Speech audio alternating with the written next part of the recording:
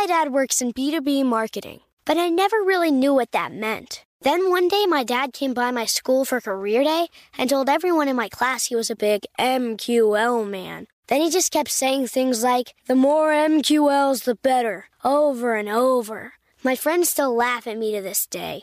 I think it means marketing qualified lead. One thing's for sure. I'll be known as the MQL man's kid for the rest of my days. Why couldn't you just be a fireman or a lawyer? Why? You ruined my life, Dad. Not everyone gets B2B, but LinkedIn has the people who do. And with ads on LinkedIn, you'll be able to reach people based on job title, industry, likelihood to buy, and more. Start converting your B2B audience into high-quality leads today. We'll even give you a $100 credit on your next ad campaign. Go to linkedin.com/customer to claim your credit. That's linkedin.com/customer. Terms and conditions apply. LinkedIn, the place to be, to be. Good morning. This is Laura. Welcome to the Before Breakfast podcast. Today's tip is to think 168 hours, not 24. When I first started writing about time many years ago, I realized something. A lot of people said the phrase 24/7, but no one multiplied it through. I certainly hadn't. I had to get out a pen and some paper to do the math. It turns out there are 168 hours in a week. This number is important for a few reasons. First, a week is the cycle of life as we actually live it. This is the smallest unit of time that offers a representative picture of life. If I chose a random 24 hours of your life, it would look very different if I chose a Tuesday or a Saturday.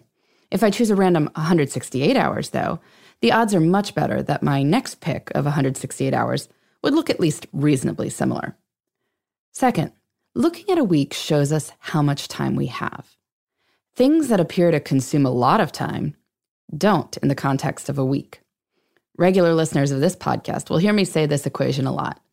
With 168 hours in a week, if you work a regular full-time job, so 40 hours per week, and sleep 8 hours a night, so that's 56 hours per week, that leaves 72 hours for other things. If you work 50 hours, you'd still get 62 hours. This might not be apparent on a Tuesday when you're in the office from 8 a.m. to 7 p.m., but those 62 hours show up when you plot out the whole week. But it's not just about the math. I think the 168 hours number is important because it helps us see that things don't have to happen daily, nor do they have to happen at the same time every day in order to count in our lives. I call this belief that things have to happen every day at the same time the 24-hour trap. I see it most often with, wait for it, exercise. You may have fallen into this trap yourself. People often tell me they want to exercise more, and then they talk themselves out of it because there is not a perfect time every single day. You know how these conversations go. Oh, I'd love to exercise, but I'm not the kind of person who can just leave for an hour every day at lunch. Or I'd love to exercise, but I have a family I want to see. I can't go to the gym for an hour every night after work. Or I'd love to exercise, but I wake up early enough as it is. I can't stomach the thought of waking up at 5 a.m. every day. So don't wake up at 5 a.m. every day. Stop looking for the perfect time every single day. Instead, look at the whole of the week and see where you can fit it in. Maybe one morning you get up early and exercise. If you're co-parenting with someone, you could trade off and each of you gets one night off. You could go to the gym then. Do something on each of the 2 weekend days and wow, we've just exercised 4 times a week. It didn't happen daily at the same time every day, but it didn't have to. And funny thing, because I write about time management, people often want to tell me about their great daily habits. This is one of these occupational hazards I didn't foresee, but I'm like, okay, great. Tell me about your great daily habit. And then I realize after a while that the person does this awesome habit Monday through Thursday. But that is not daily. That is 4 times a week. So rather than fall into the 24-hour trap, look at the whole week. I find this is especially helpful when it comes to issues of combining work and the rest of life. People sometimes fret to me that their balance is out of whack because they had to stay late at work, or maybe they travel frequently. So we look at their time logs, and we find out, let's say, on average, they stay late past their kids' bedtime at work 2 times per week. But that means they're home 5 nights a week. 5 is greater than 2. So rather than look at the one night where it appears work and family are pitted against each other, or the 2 nights where it appears work and family are pitted against each other, why not look at the whole week? Then we see that we have space for both. People often say to me, there aren't enough hours in the day. And I agree. But we don't live our lives in days. We live our lives in weeks.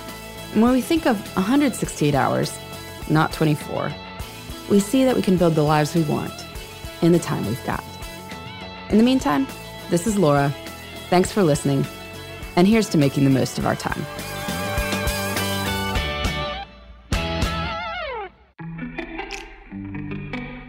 Hey, everybody. Got a tip or a question?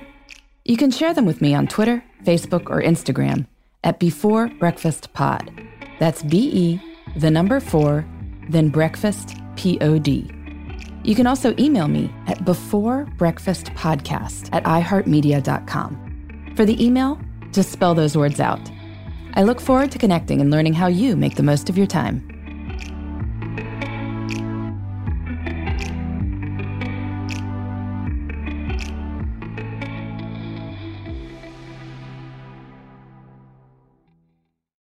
Hey listeners, I know you love mornings. And with nearly 300 beaches in Puerto Rico, each one is a reason to wake up early and catch a picture-perfect sunrise. Puerto Rico has nearly 300 miles of coastline, and the island's diverse geography offers everything from secluded coves with white sand and crystalline water to stunning black sand beaches and beaches perfect for water sports. No passport required for U.S. citizens and permanent residents. Learn more and plan your trip at discoverpuertorico.com.